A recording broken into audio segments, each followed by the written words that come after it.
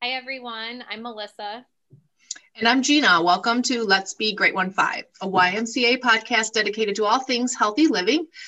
This is our 15th episode and also the final week of our Strong 2.0 challenge, which just doesn't seem possible at all. And neither of those really seems possible. I know. This time has gone by so quickly. I can't believe we're already in our 15th episode, but also at the end of the Strong 2.0 challenge. So I can't believe we're really this much closer to spring, and I'm so excited. It's warmer outside and you can see the sun and excited.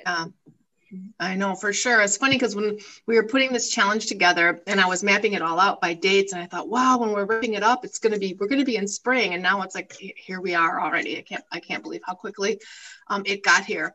This final week of our challenge focuses on mindfulness, and our idea was to kind of expand upon that to include those things that I always say sort of feed your soul, whatever that might look like. And for some of us, it's meditation or being in nature. It often includes time in prayer or reading the Bible. It can be a lot of different things, of course, because we're all very different people. But we thought it would be a great idea to have our wise spiritual development minister, Gary Schwerin, on with us today to talk about this very subject. Yeah, we're so blessed to have Gary here at the Y to lead our team of chaplains and share his knowledge and experience.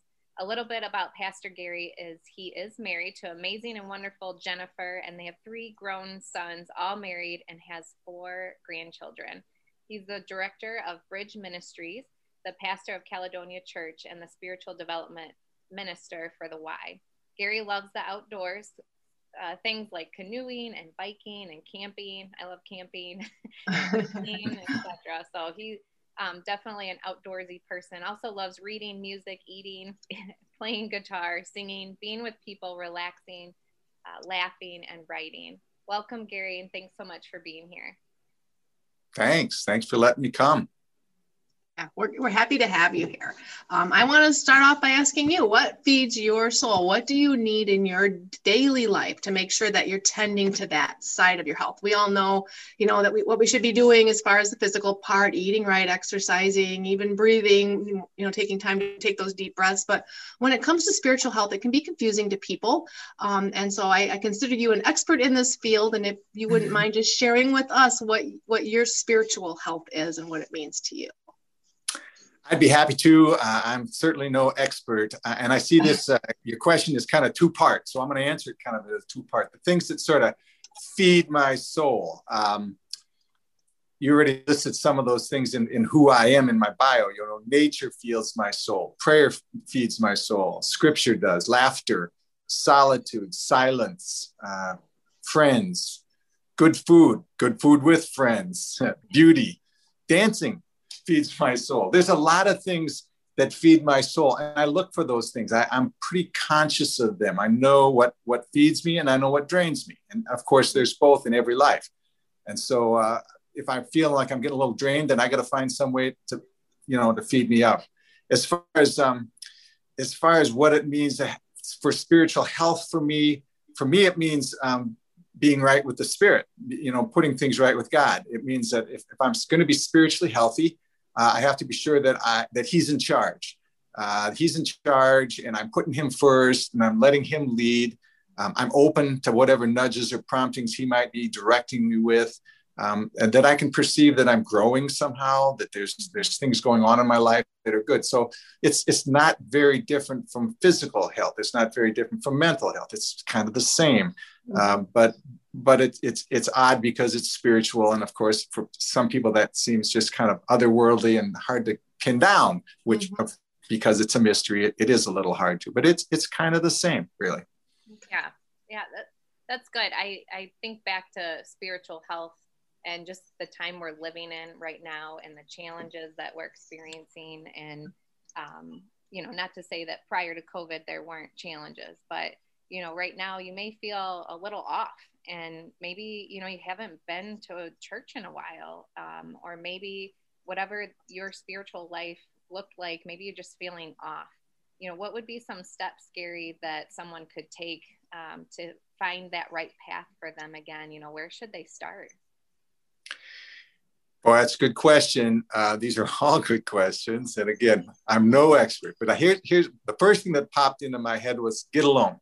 That's the first thing that popped in my head. Just get alone and be quiet, because sometimes things recalibrate, almost like unplugging your computer and then plugging it back in, and they go back to kind of where they were. And you say, oh, I forgot that. I forgot this. So I'm really big on getting alone, but attentively.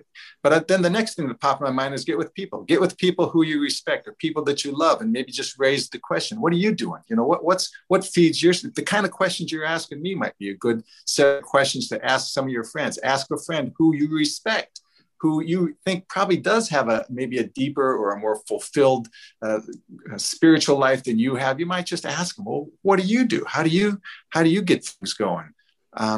Very important to remember that you're not alone in this business. We're all struggling in this area. It doesn't matter whether there's COVID or not. Right. There's times in the middle of the best of times, you know, where you just get confused, or you're not sure what you believe or where you are. So you're not alone. And it, in that sense, it's a good news kind of a thing. Oh, okay. You know, I'm not in this by myself. I'd say curiosity is a good thing. And maybe it takes you down some paths you haven't been on before. You can, you know, said curiosity kills the cat. So I guess you gotta be a little careful, but I wouldn't worry too much about it. I think of, again, making the connection to physical. I've been told all my life that faith is like a muscle, that if you don't exercise it, it gets flabby, and then it gets useless eventually.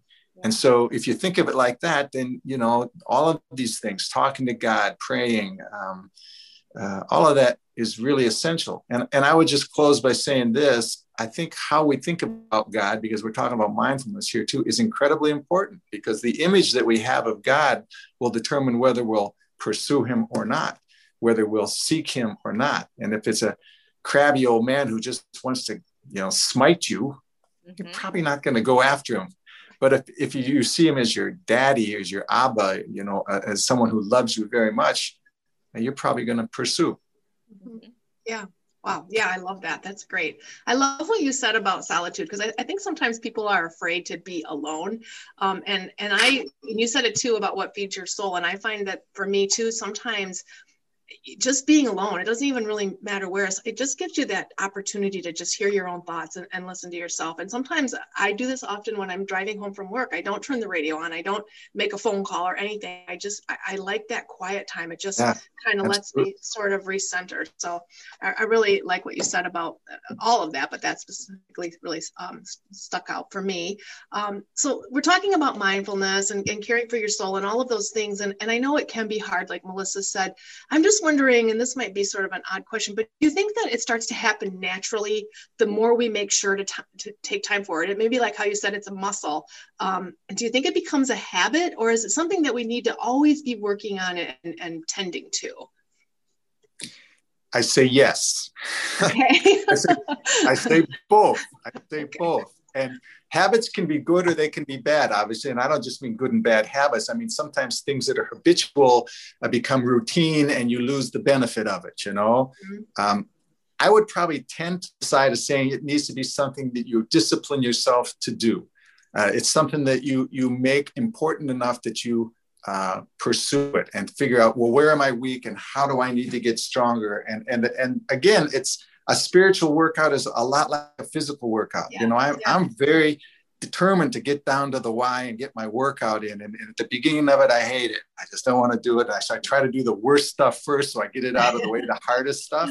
Yeah. You know, I don't know if that works so well spiritually, but if you think of a spiritual workout in the same way, if you start simple and you start small and you start with whatever you're able to do initially, it might be 2 minutes of prayer in the morning, or just 1 minute of being silent, or whatever you can handle.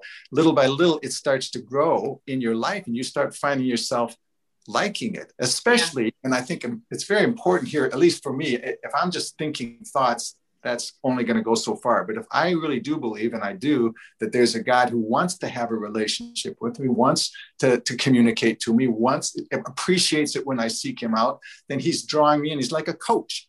He's helping me to fulfill, you know, like a physical coach again. So he's helping me to get to the place I want to get to. And before long, by golly, I don't want to miss that time. It's important to me. I really need it. And it's good. Yeah, yeah, I love that. And it is like exercise. And I always tell people sometimes you don't love exercise, but you love the benefits of exercise. So you stick with it long enough to feel like, oh, wow, yeah, look at my body's changing, or I have more endurance, or I have more strength. And that's what makes you continue to exercise. Not that you love it, but that you love the benefits you reap from it. And I think that's very much the same thing. So again, I would say, I think if you're asking me one side or the other of that question, I think I'm going to lean towards intentionality. Oh, there goes our phone. I'm sorry. Okay, it's all right. It's not this phone. It's a different phone. That's all right. That's how people know we're keeping it real on these podcasts, it's a real deal. I forgot there's another phone in this office, and the old landline. But I was just going to say intentionality, because I think of the Y triangle, spirit, mind, and body. That is so genius when you think about it. And any one of those, if any one of those gets weak, if any one of those isn't strong, the other two are going to suffer as well. And so you got to have all of those working in sync with each other. And I just think it's pretty genius. Yeah.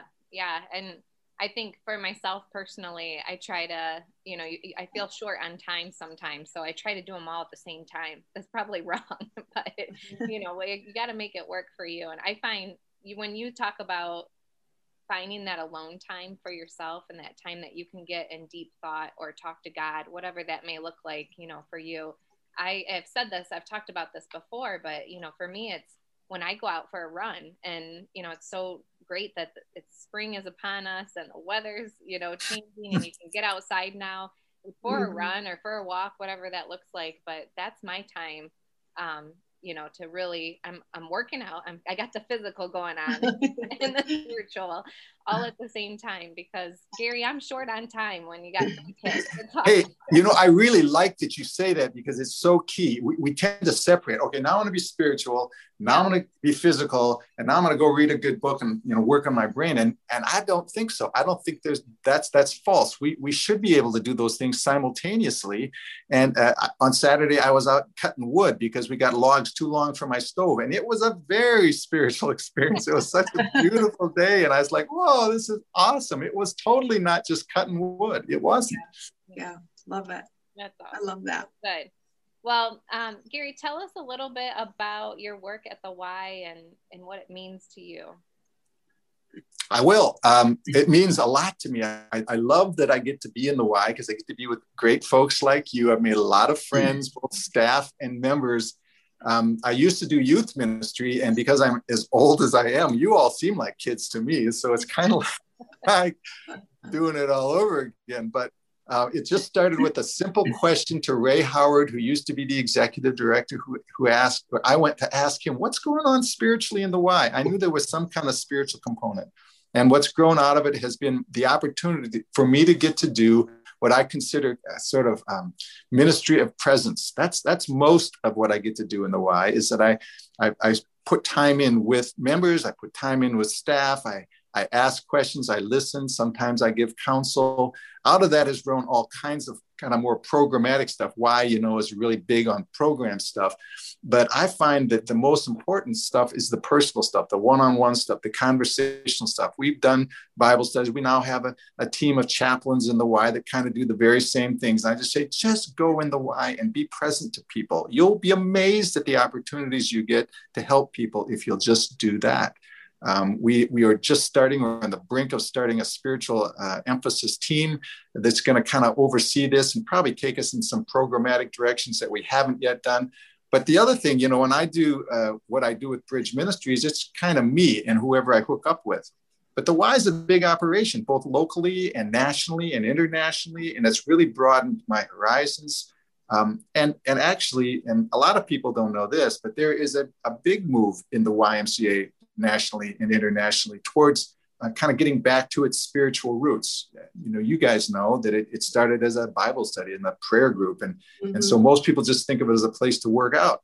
Yeah. But there is a movement, and I'd say it's God's movement. Nobody else came up with this. I think he came up with it. And it's not to make it a church or anything like that. It's just to make sure that people to be healthy. If you think of God's love for you, he wants you to be healthy in all areas of your life, not just physically. He wants you to be physically or spiritually healthy as well, and mentally healthy and emotionally healthy and all of it. So So I think the Y is a great spot to do that. And I somehow stumbled into this lucky deal where I get to be a part of that and get to kind of, be that person.